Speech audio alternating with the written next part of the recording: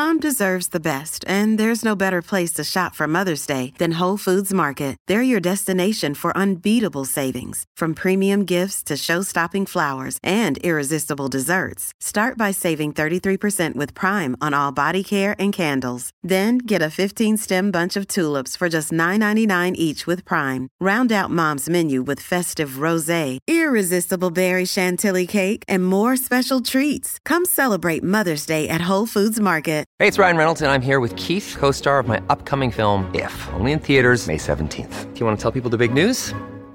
All right, I'll do it. Sign up now and you'll get unlimited for $15 a month and 6 months of Paramount Plus Essential Plan on us. MintMobile.com/switch. Upfront payment of $45 equivalent to $15 per month. Unlimited over 40 gigabytes per month. Face lower speeds. Videos at 480p. Active Mint customers by 531.24 get 6 months of Paramount Plus Essential Plan. Auto renews after 6 months. Offer ends May 31st, 2024. Separate Paramount Plus registration required. Terms and conditions apply if rated PG. So it's all for play for still? I think so. Do you want to bet against us?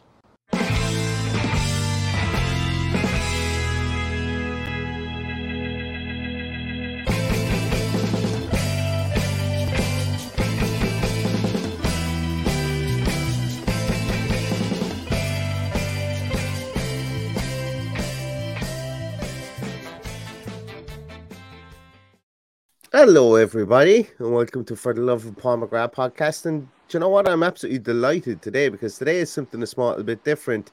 Today, we're going to take a look at the academy. And I was thinking myself and Paddy could do that. We could take a look at it and butcher what we barely know about the academy. And then I said, you know what?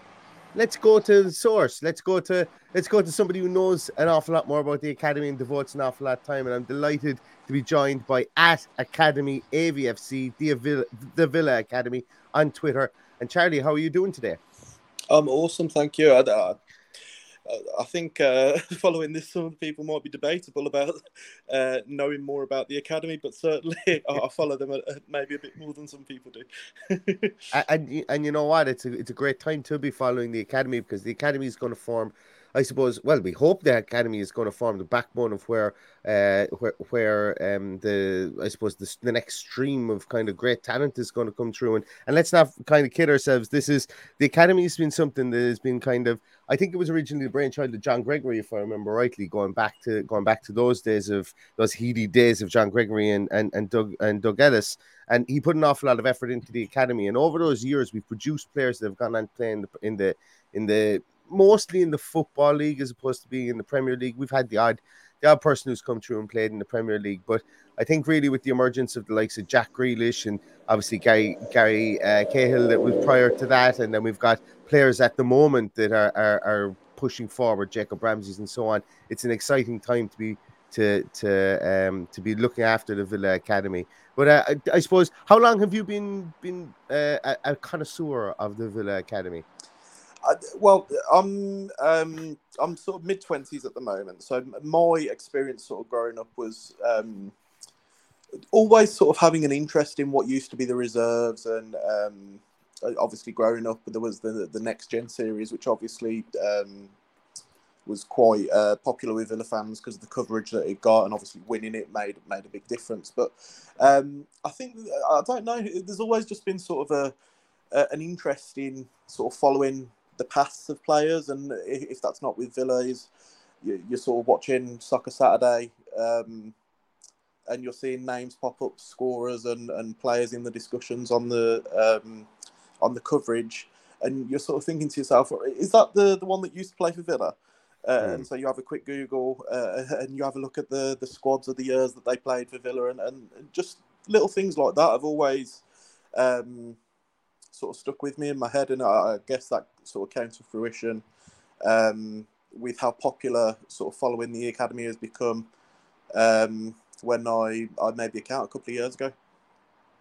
And thank God you did, because I don't think I'm going to get into trouble for saying this with anybody, but up until probably last year or the year before, the club kind of more or less forgot that the academy even was a thing. And it was very difficult to get some concrete details on players coming through on results, and the results might come out days later. And there was a couple of accounts that came up on Twitter and started to focus on that. Excuse me. And I think it was a case whereby the more that the regular Joe on the street or the regular fan could see what was happening in the academy, the more that it snowballed into a great kind of interest for all the fans, and obviously culminating with the FA Cup win. I think that dragged a lot of people with them, and there was some people, and me included. I was waiting for stuff to pop up on Villa TV so that I could watch it almost as much as I was waiting for stuff to pop up on on any of my regular streaming sites so that I could watch the senior men's team as well. So it gives a great kind of camaraderie feeling or great kind of family feel when the fans get as interested in the academy as they do in the senior team. Do you feel that? I think that's it. And going back to what you said there, to be honest, I still don't think the club's coverage of the academy is really up to scale with the amount of interest in it. Like, granted, streaming the games and the highlights videos and things like that, and the occasional interview are steps in the right direction. But I still think, particularly the under-18s, more so than the under-23s last season. Obviously, that's becoming under-21s. But under-18s play a game on a Saturday, and typically the schedule that I've noticed is a match report goes up on the Monday. And it's just tiny things like that. Surely it must be possible for a club of Villa size and with the spending power that they seem to want to be putting into the sort of commercial side of the club, that more can be done. And again, that's one of the reasons that I started it, is so that information is more readily available, sort of as and when it happens, rather than waiting 3 days to find out just literally basic information: who scored the goals against, I don't know, a game against West Ham or something like that. And I just find it a bit ridiculous that we have to wait days for that sort of information. Yeah, and I suppose, I used to often think before, was it something to do with, I don't know, child protection or something like that, whereby it wouldn't be a case where they would highlight kids' names and stuff, because there were times when we had 15-year-olds playing in the under-18s team, and I'm sure that's still probably still do exactly. It's going on at the same time.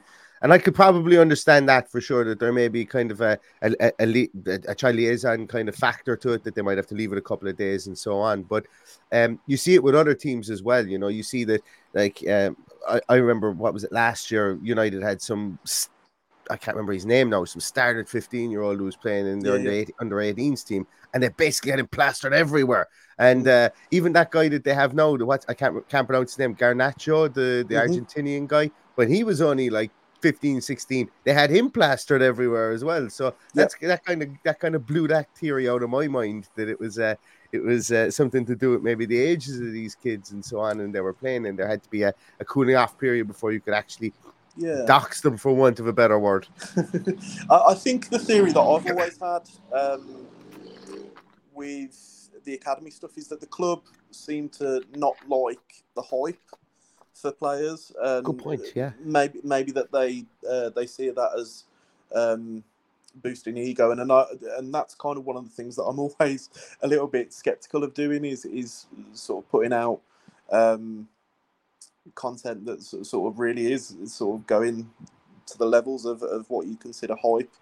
And I think that plays into the theory of the club, maybe sort of restricting access to the under-18s a little bit. I don't know.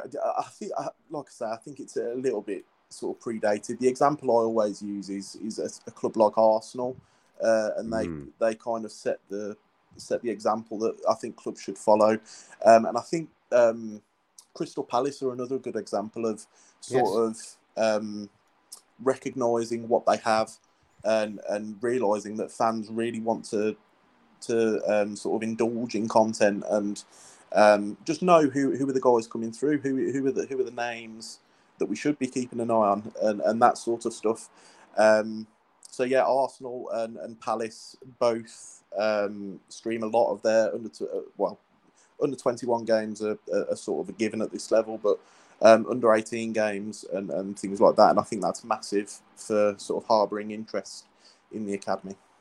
You made a great point there, and people who listen to the podcast will go, "Oh, he's not going on about Man City and Southampton and all the deals they've done between themselves again." But yes, I am going to go on about that because, like, I have this big feeling. And look, Southampton have to look after themselves, and I 100% agree with that, and that's absolutely no problem. This isn't a real negative in Southampton, but I'm at the stage where I believe that no English team should do business with Man City anymore, because every penny we put in our pocket is widening the gap between Manchester City and every other team in the Premier League.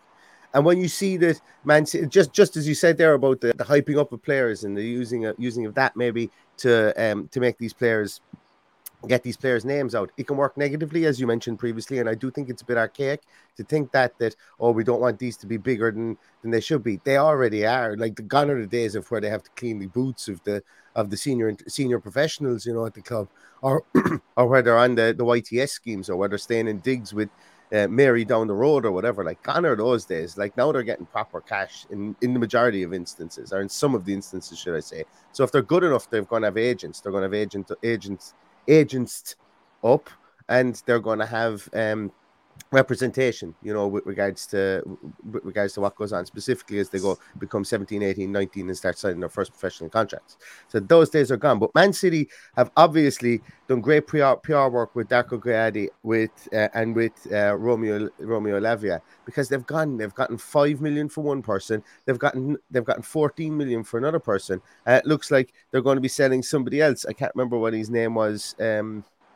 There's another gentleman that looks like he's going to be going out for a double figure sum, like over 10 million, to another team soon. These guys aren't playing any senior football. Like, Lavia played, I think, 2 League Cup games, I think, potentially, but he's played no senior game within the league, and he's going for 14 million. Like, to me, that is mind blowing. Like, that's some leap of faith for Southampton. And I know that Southampton have just hired the guy who was the head of youth development with Man City, and he's gone in there, and he's the head of youth scouting for Man City's academy, and he's gone into Southampton now as a chief scout for their senior team. So he does know these guys better than most. But my God, like, Villa, like, it would be inconceivable that a team would come in and spend 14, 15 million on a Villa youngster, as we can see with Carney Chukwuemeka, as we would get onto in a moment. The fact that we're looking at losing him for pennies on the dollar, and that really gets me, and it really irks me, because if that's supposed to be a business model going forward, if Man City already corner that market and make it very difficult to come into that market, well, then what's the point?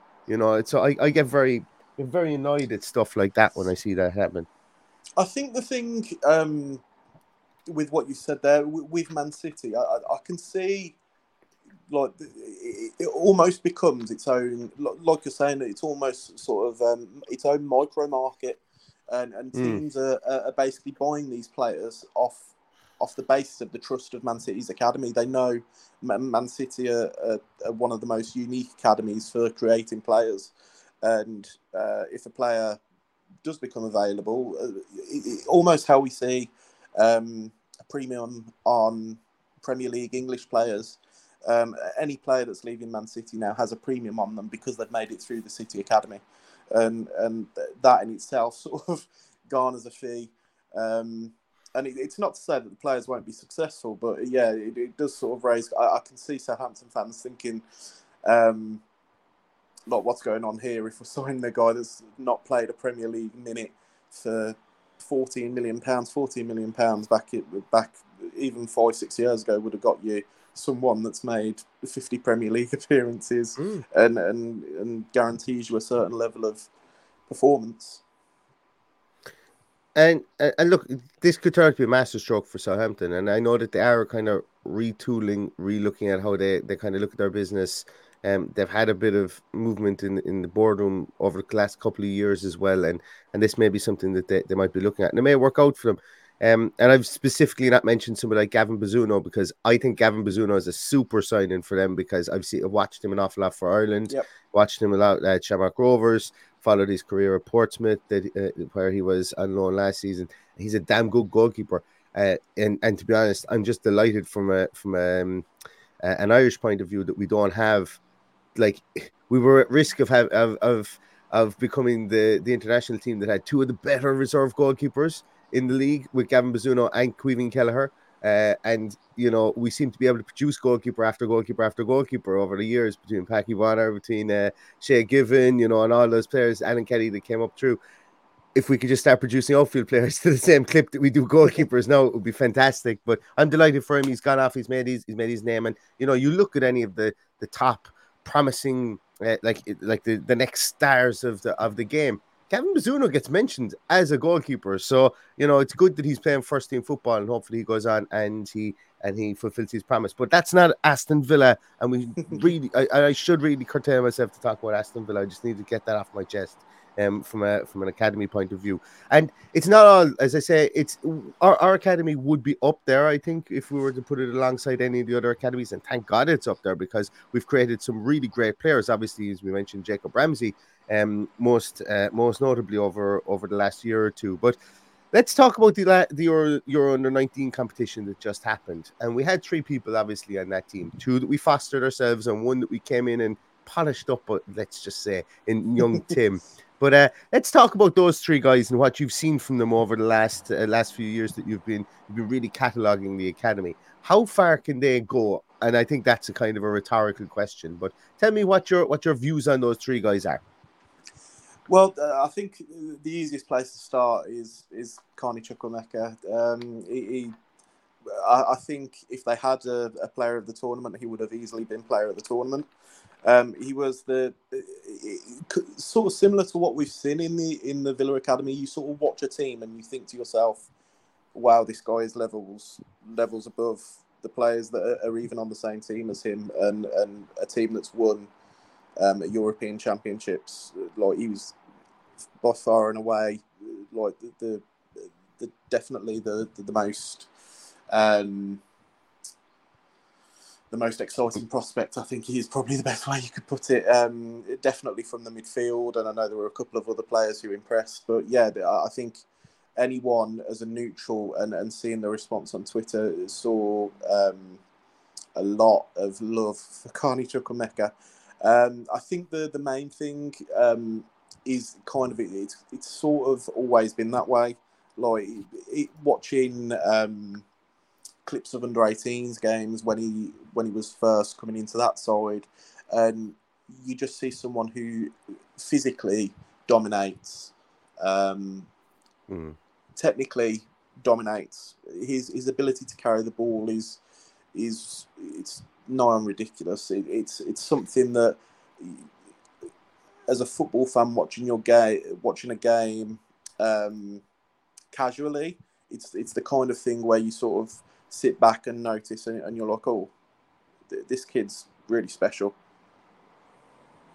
And he is special, and it's something that I think a lot of Villa fans, well, every Villa fan knows, I think, at this stage. You know, Christian Purslow came out and said, "We have the best under-16 player in the country, potentially in Europe." You know, Christian Purslow was ballsy enough to come out and say that at the time, and it kind of sparked an awful lot of ears. And then not long later, Dean Smith had him training with the first team. Obviously, he's had however many amount of senior appearances, and he's only 18, not even 19 yet. But we're obviously in the situation now whereby other teams know about him, and this kind of is where the Man Cities of this world are able to tie down their players very early on big contracts. Now, I would imagine they're paying their youth players big money to keep them on contracts early and young when they can sign them, and longer term deals. But we're in a situation whereby potentially Carney Chukwuemeka might leave at the end of next season, or maybe the end even this season, and it will go to arbitration. So hopefully that doesn't happen, because generational talent comes through, obviously, every generation. That's why it's called generational talent. And for it to happen at Aston Villa with regularity would be nice to see, because Jack Grealish, like him or loathe him, guys, is a generational talent. I fully believe that Jacob Ramsey could be a generational talent. And if we were to have a 3 in a row hit rate over the space of maybe 8 years at the club, that would be a fantastic return for a club that's really only now putting massive efforts into their academy over the last 3 or 4 years. And I think the signing or the tying down of somebody like Carney is actually quite pivotal to how the academy is viewed going forward as well. Now, obviously, look, it's completely out of our control what he decides to do based on his contract status. But I think the club will move heaven and earth to try and keep him. And if they don't, well, then I don't think we can label any criticism, I suppose, really at the club for at least not giving it a good fight on the way down. I think, well, one of the things actually relevant to what you said there is the comparison to Grealish and to Jacob Ramsey, because Chukwuemeka, I think, would be the first example of someone that we've recruited from elsewhere, Yes. who's come on to be that sort of,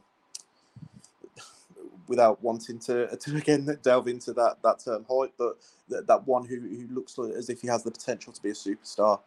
And he came from Northampton, I think, when he was 13, 14. There's a ridiculous picture of an under-15 tournament where you've got Aaron Ramsey, Arjun Roike, players that were all involved in the FA Youth Cup win. And Chukwuemeka's there with them. And it's kind of ridiculous to see how that has progressed on. And now we're talking about these same players. Well, it'd be 5-6 years down the line. With real possibility of becoming first team, if not squad members, regulars. And yeah, Carney Chukwuemeka definitely is at the forefront of that. But then with that, I'm really, really excited about Tim Orugbunam, thinking about another squad member from the England squad. Tim Orugbunam is, I think he's the perfect modern example of what they want a quote-unquote number 6 to be. He's, again, physically dominant, which I think is kind of the baseline for what your sort of casual football fan wants from a number 6. So he's up for those aerial battles, but he's so technically proficient as well. His passing range is insane at times. In his first game as a Villa player, we played Nottingham Forest in Premier League 2, and one of the passes he pulled off to I think it was the pass before the assist, but it was kind of a real sort of a marker laid down of what was to come, and his rise actually through the season shouldn't be missed, because he came in. I think he won Academy Player of the Season at West Brom the year. Yep. Obviously, they got to the FA Youth Cup semi-finals and were beaten by Villa, and that's kind of a sign of our power as probably the dominant club in the West Midlands in terms of the academy. But obviously, the arrival of Mark Harrison sort of accelerated the ability to sort of dominate that market a little bit more. Yeah, I think it's clear to see that the staff at Villa really do rate Orugbunam. Like, I don't think you come into a team as a new player. Let's be realistic. At the start of the season, and by January, February, you're already making Premier League squads and making your Premier League debut.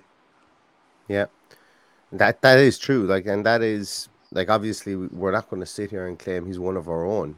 Well, he is one of our own because he's a Villa fan. There's videos and there's photos of himself and Louis Barry in the Holt End as mates, as kids, which I think is absolutely amazing. Now, I wonder, is it actually them? One of them, it looks like both of them, to be honest with you. But I've seen those photos, I've seen those videos of them in the Holt End, as kids. So that is nice. So we can call him one of our own. But obviously, a lot of the donkey work in kind of making him the player he was today, or at least bringing him to the caliber of Premier League, was done in the West Brom academy. Even when West Brom were last in the Premier League, there was calls from their fans to play the kids, give him specifically a chance. And he's gotten his chance in the Premier League now against Norwich with Aston Villa. And I was there that day to see him play, and I thought that he acquitted himself really well.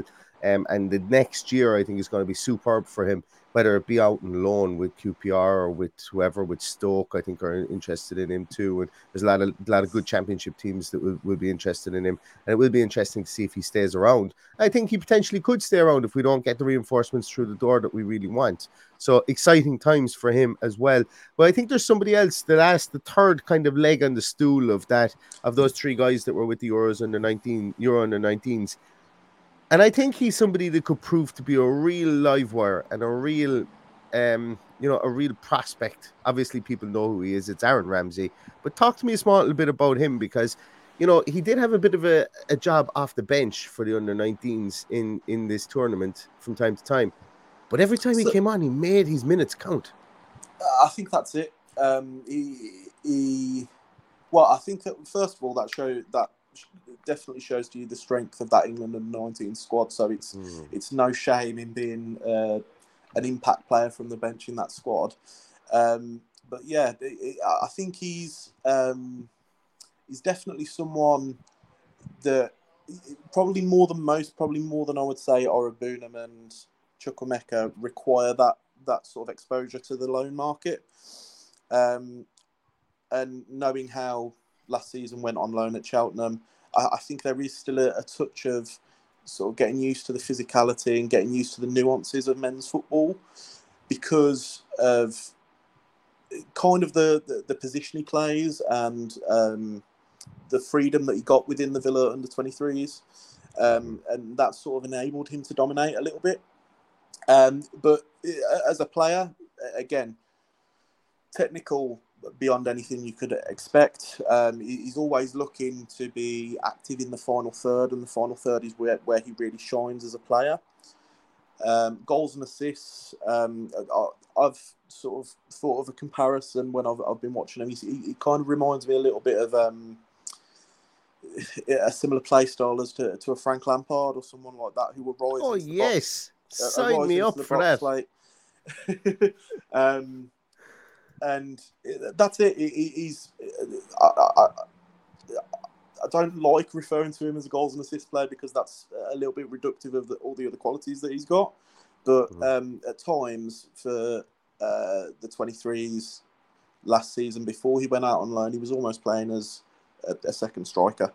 And I think that's probably indicative of some of the maybe the difficulties that he had during that initial loan spell, because I think he's gone from someone who has abundant freedom to basically be the creative force in a Premier League 2 under-23 team to being someone who now has a bit more responsibility in a league team that are fighting for position, fighting for points. And I think a lot of the talk with Aaron Ramsey seems to be around another loan move this season. I wouldn't begrudge that because I think there's a clear block in progression to the first team at the moment. We're quite stifled in midfield positions. So, I certainly would be looking. There was some talk of going back to Cheltenham for another loan. And I can't see that being a problem. Again, being with a fan base that sort of understands who he is as a player. And I think understanding what he can do as a player as well. And I think some frustration sometimes comes with fans with they see these clips of players scoring goals in Premier League 2 football and then they go to League 1 and it's a little bit rough for them and fans almost expect a bit too much. So again, going to a team where the fan base is sitting for half a season and understands him could be really important for Aaron Ramsey. But yeah, it's clear to see that Villa again do rate him. He made his professional debut for Villa against Barrow in the League Cup, and that's another clear indication that there's trust there with him from everyone behind the scenes. What I love about Aaron Ramsey is, and I love this about Jacob Ramsey as well, there's kind of almost an innocence about how good they are whenever you hear them speak. And what I mean by this is that like Jacob Ramsey comes across as a real level-headed guy, feet in the ground, family-orientated. Obviously, having his brothers at Villa with him is probably a big support structure for him as well. But when I listened to a kind of a loan interview they did with Villa, did this kind of loan kind of highlight with Aaron Ramsey, and he was with Cheltenham. He basically spoke about wanting to be Jacob, and there's something kind of quaint and there's something kind of old style, old school about that I really like in it. It bodes well, as you mentioned, that the hype can get to some kids' heads. They don't really fulfill their promise because they think they've made it at 18, 19. I never get that feeling with this family, and I know that's a real intangible that you can't ever mark down anywhere, really, but you never really get that feeling with this family, with the two guys that have come so far, and long may that continue. And I thought it was it was quite nice the way that he almost spoke about him as if he really looks up to his brother, and his brother helps him and things. And it would be a great story because it doesn't happen as much anymore, whereby you've got a group of brothers that actually break through onto the senior team and play together on the same team. Like, I can't really even think of many other people that have done it other than Stefan and Luke Moore. Stefan and Luke Moore, yeah, for Aston Villa, but like that kind of fell apart very quickly. But have done it with kind of longevity. The Neville brothers is probably the last one I can think of, and I'm sure there's other people out there that would say, "Oh, do you not remember this, and this?" The De Boer brothers. Yes, the De Boer brothers. Yeah, it's not likely that, as I said, that it would happen too often, whereby you would have two people go on to make, let's just say, 100 appearances for a club together, or even their country together. So if we've got the opportunity to do that with two people who are two highly thought of players, and apparently the younger brother, whose name I can never remember, I think it's DJ. Cole. I'm not 100%. Is it Cole? Well, I got that one completely wrong. Cole, apparently he's supposed to be an absolute banger of a player as well. But so long may the Ramsey family continue to procreate and keep them coming through the Villa ranks, if that is the case. But talking, I suppose, about that, and look, we could talk about individual players till the cows come home, and look, we could touch on Louis Barry, we could touch on Ken Kessler-Hayden, we could touch on all these other players, I think, that are going to be coming near the first team sooner than later. But let's take a delve back into the actual academy itself, because, you know, with your expertise, I'd like to kind of know, is there any kind of hot shots that are lurking in the academy that we'd like to keep our eye on for next year? That should be the players that we're looking at to kind of really tear up the academy structure next year. So I think people who know me personally, I rave about Tommy O'Reilly. I love watching Tommy O'Reilly play football. He reminds me a little bit of... I've started calling him Tommy O with an umlaut on, because he reminds me a little bit of the way Mesut Ozil played football. And the academy players call him Little Foden. And he's just an absolute joy to watch at times. Like, he's just constantly... positive, constantly trying things, and we saw that a little bit yesterday at Warsaw. That first sort of 20 minutes of the second half, obviously he got his assist to the Watkins goal, but there were a couple of nice little flicks, and it kind of that's how he plays. He's kind of expressive. It's not all about sort of being a rigid player. Sometimes you've got someone who only makes a pass a certain way, but he'll play passes off different parts of the feet. He'll sort of shape his body and try flicks and things like that. And he's someone that I'm really keen to see more of this season. And I think that there's the possibility that he may go on loan, because towards the back end of last season, he was really sort of standing out as the guy to watch from the 23s, and obviously, again, what's now going to become the under-21s with the changing format of PL2. Beyond O'Reilly, again, we saw a little bit of him towards the back end of last season. Caden Young, he's only 16, and Caden Young, there's one particular match at the end of last season where he scored his first PL2 goal. Just, again, really sort of expressive, unafraid to try things. As a 16-year-old going into under-21 football is a really important thing to see for me. But yeah, really tricky, really skillful, direct. And that sort of game against Newcastle, it sort of made me think, I've not seen much of this guy up to now, but yeah, I think this is a guy that clearly does have something to work with. And again, with the inclusion in the under-23s quite a bit last season, I think we'll see him more in that sort of starting role this season. Beyond him, again, I'm sorry, it's easy to get drawn to attacking players. But Yanni Birchall signed from Bournemouth last summer and had a difficult first season. one of the first games that he played for Villa was a 10-0 win against Norwich in the under-18s. And then it sort of tailed off a little bit from there. Under-18s didn't have the best of seasons results-wise. Birchall, I know, was injured for, it might have been 3 or 4 months. So I think this season's a key one for him. And I wonder whether he'll be making the step up to 23s this year, or 21s, I should say, this season, coming in with that sort of calibre of first-team experience with Bournemouth. That's where I'd expect him to be playing this season. But again, there's good numbers of players in those positions, so it's not like we are struggling for players in an attacking sense. And then I think going backwards, another guy that I really enjoy watching at the moment is Jayden Barber. So yes, Jayden I was Barber, going to bring his name up. Yeah, he Yeah. seems to be really exciting. People seem to think we're going to become right back, the home of new international right backs with Keegan Kessler-Hayden and then Jayden Barber coming hot on his heels afterwards. So yeah, Jayden Barber, again, he's kind of the typical modern fullback, and something that I think has become more acute in football at the moment is the understanding that fullbacks really nowadays become almost central midfielders, or they share the same skill set of what we'd attribute to a central midfielder going back. Barber is brilliant.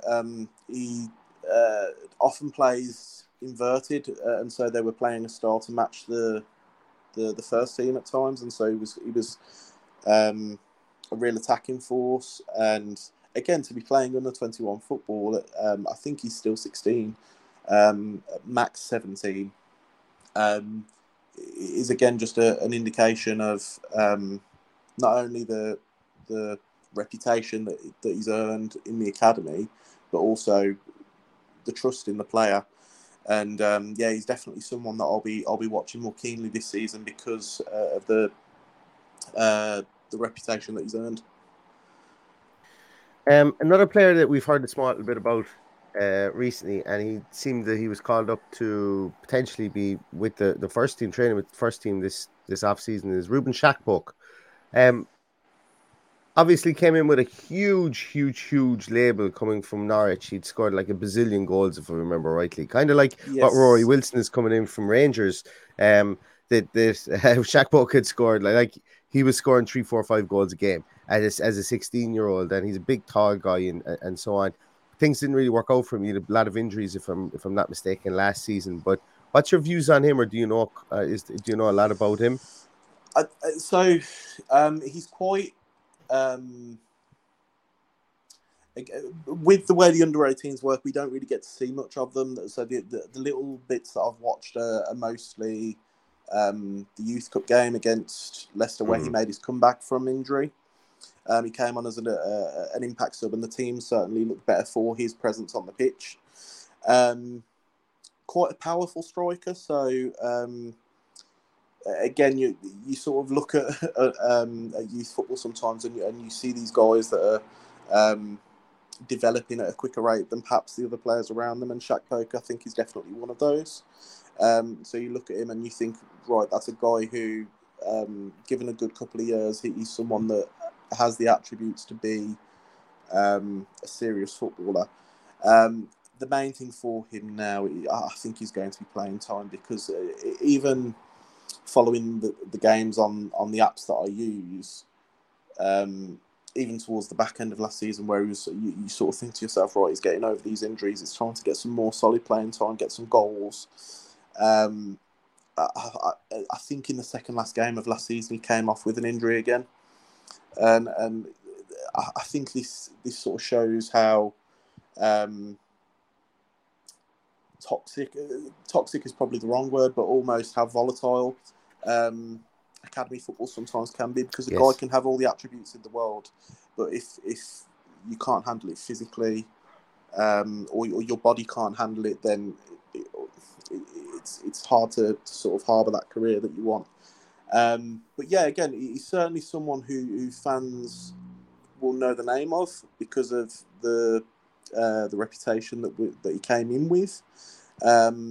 It's not quite happened so far, but it wouldn't surprise to see him. I think it'll probably be a step up to the 23s, maybe on the bench. Might be someone who we see go from under 23s bench to under 18 starting on the Friday, Saturday.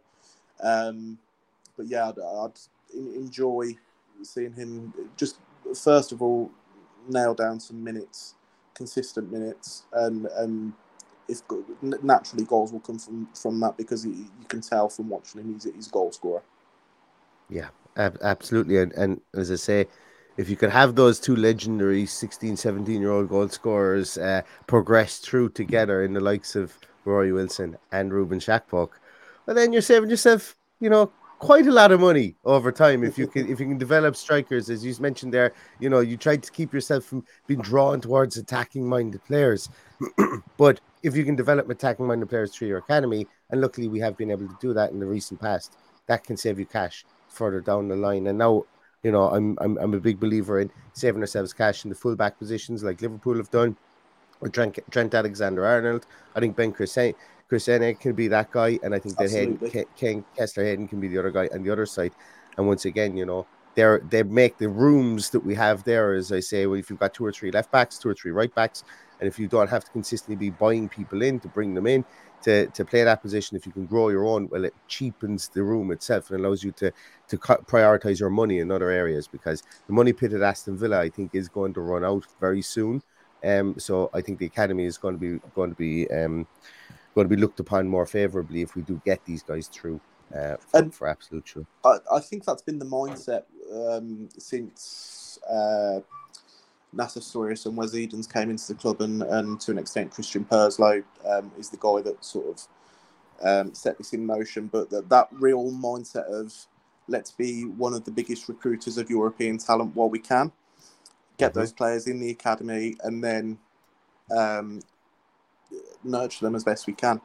And obviously we're going to talk about the change in coaching structure, and it's maybe not quite happened so far, and whether we can attribute that to the coaching structure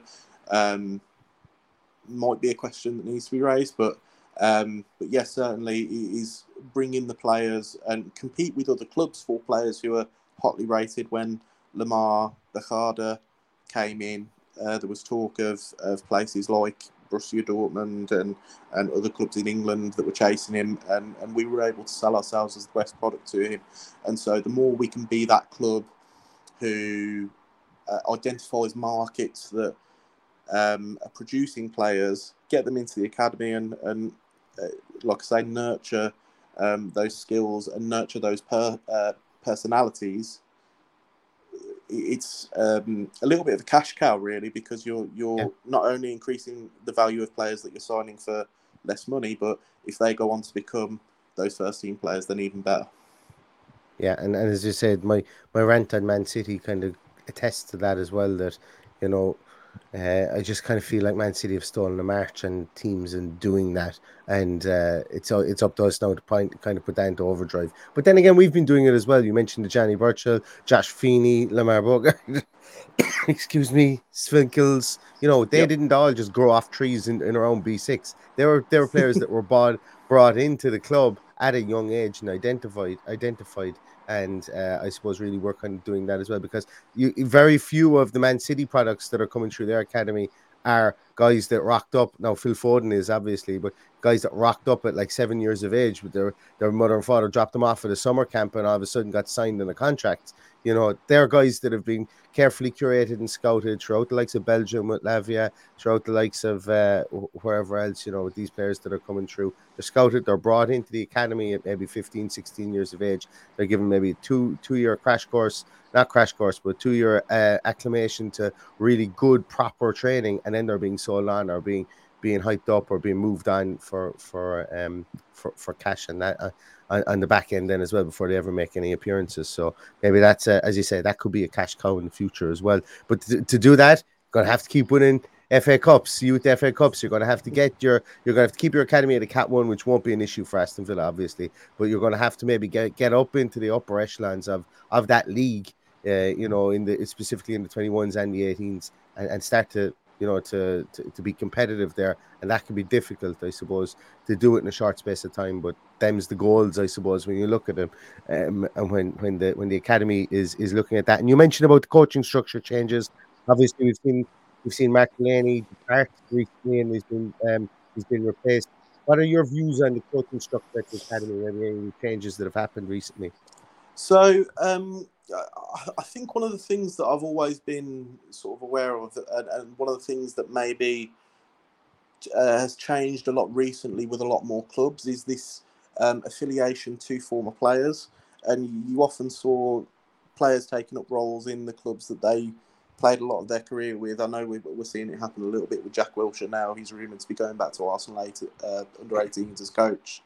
But things like that, and I think clubs, it sounds a bit cutthroat, but they need to lose those bonds a little bit. And if you can bring in someone who has a bit of a reputation, I think I should caveat this with this is not a criticism of Mark Delaney at all. I think no one really knew what to expect of Mark Delaney, first of all, when he got the job. But I think it's always been a little bit of an unknown in what are his qualities as a coach.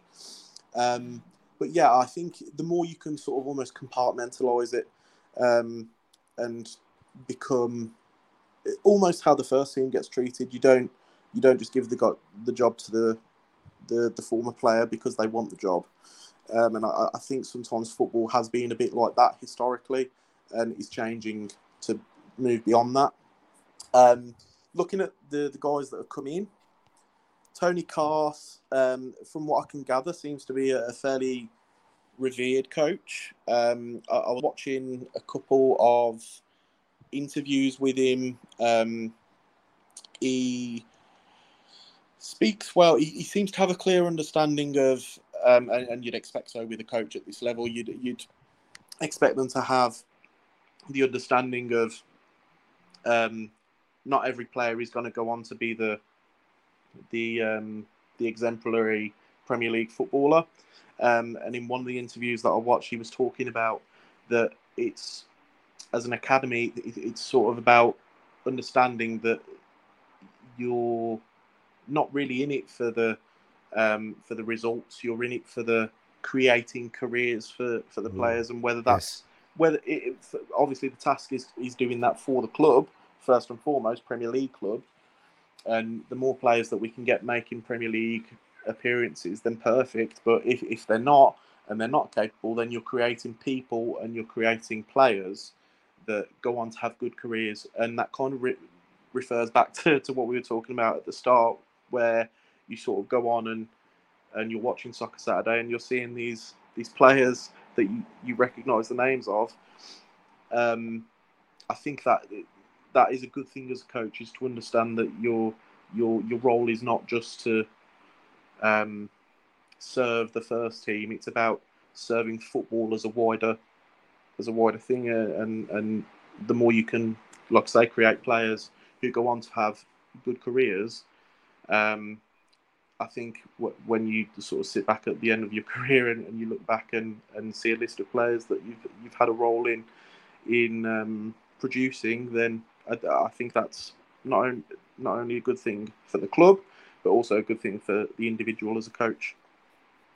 Absolutely, and it's one of those vocations, you might even call it, being a youth coach, where you have to be in it for the right reasons, and you almost have to kind of park your ego at the door and say, right, this isn't about me. This is about me looking back and being almost living vicariously through these kids as they do become superstars. You hope that you might get a golden generation of 11 and 4. If of those 11, you would be absolutely revered as being an unbelievably good coach if you got 4 of those 11 into the England under 18 or 19 squad, and then they went on from the England under 19 to the 21s to be full internationals. They may not stay with the club that you're with, but the foundational levels that you will put in with them at the ages of 15, 16, 17, 18 years of age to get them to international level, for them to keep themselves at international level. But that has to come back to where was the starting point. And if you can kind of pin that to your chest and say, well, those 4 guys, I had them all on the one team as 17, 18-year-olds. and they've all now gone on to be full England internationals, and it doesn't happen that likely, you know. But the immense sense of pride, it's almost like, you know, you'll never beat the pride of your own children going out on a field and having success, but it must come somewhere close to that.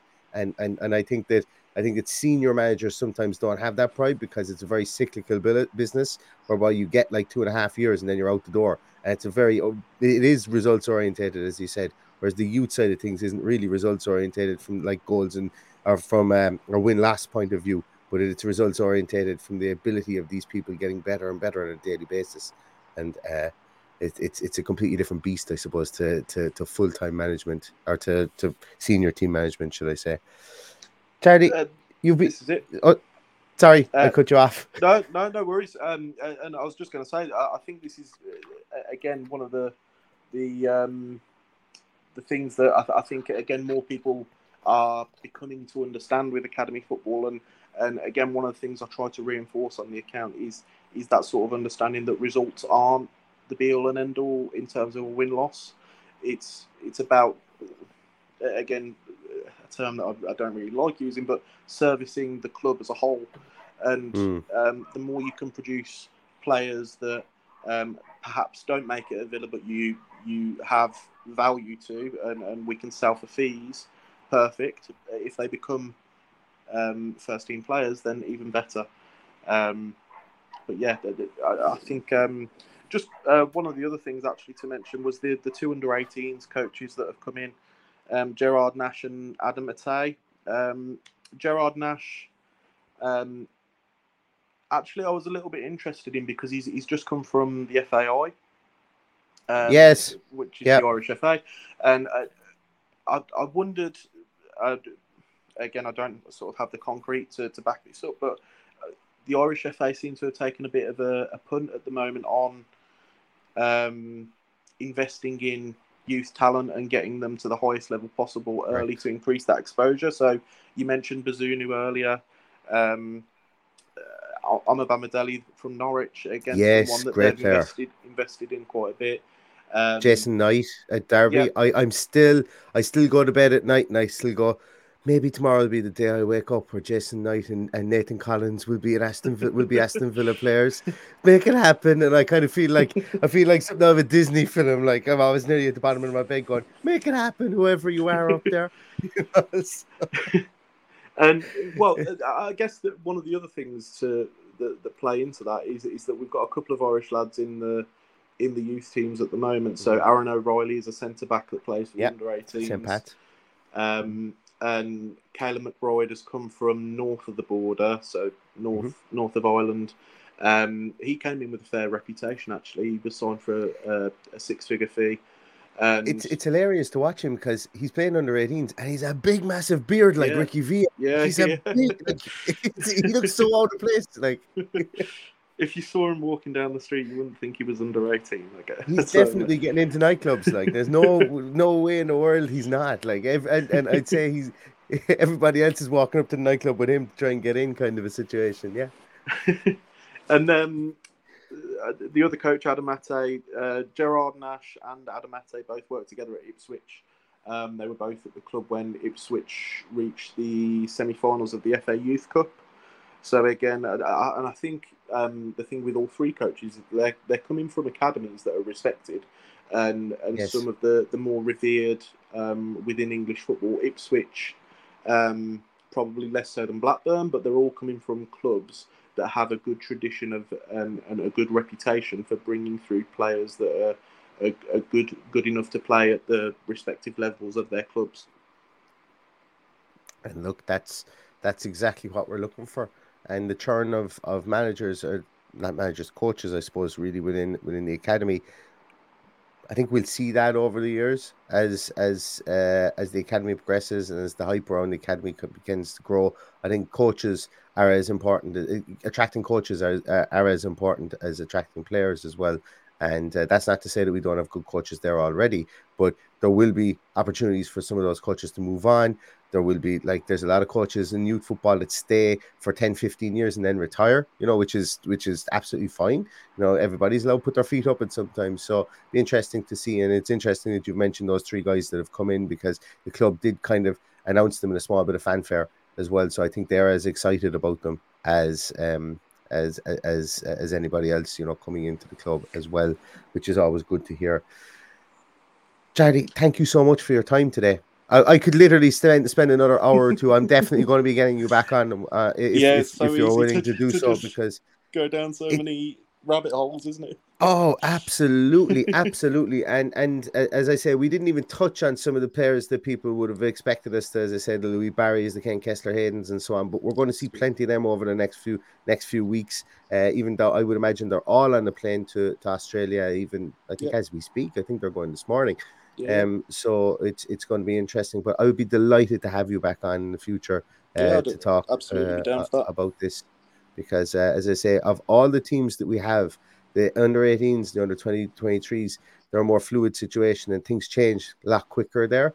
So there's a lot more information needed as new players break onto the scene. And, you know, even last season, I think midway during the season, we signed Declan Firth. All of a sudden, bang, bang, 2 goals in his first game. And you're like, wait a minute, where did this guy come from? And then you're feverishly Googling going, how did Chelsea let this guy go? You know, and it's a case of it gets exciting very, very quickly. So we'll definitely, if you're up for it, we'll have you back on the podcast as many times as we need to over the course of the year. If you aren't already following the Villa Academy at Academy AVFC on Twitter, please do so. If you're not following them, you're doing Academy Twitter all wrong, because that's where you need to go to find get your daily fix or your weekly fix of Academy stuff. So do go check him out, find him, and revel in the greatness that is the reporting of the Academy structure. That's going to do it for us today, guys. Thank you so much once again for your time today, Charlie. I really appreciate it. Thank you so much, everybody, for listening. If you could, maybe share this around, it would be nice to get a little bit of an Academy buzz going. But as I say, if you just want to listen to it for yourself, that's okay too. We will be back again over the course of the next week. We've got tons more content coming up. Provided that I still continue to feel as good as I do right now, we will be lashing out the content over the next few days as we get ready for the matches in Australia. And I'm getting really excited about the season, not only just from a senior point of view, but after talking to Charlie, from an Academy point of view. So everybody stay safe, stay healthy. Thanks once again to you, Charlie. And all that's left to say is up the Villa.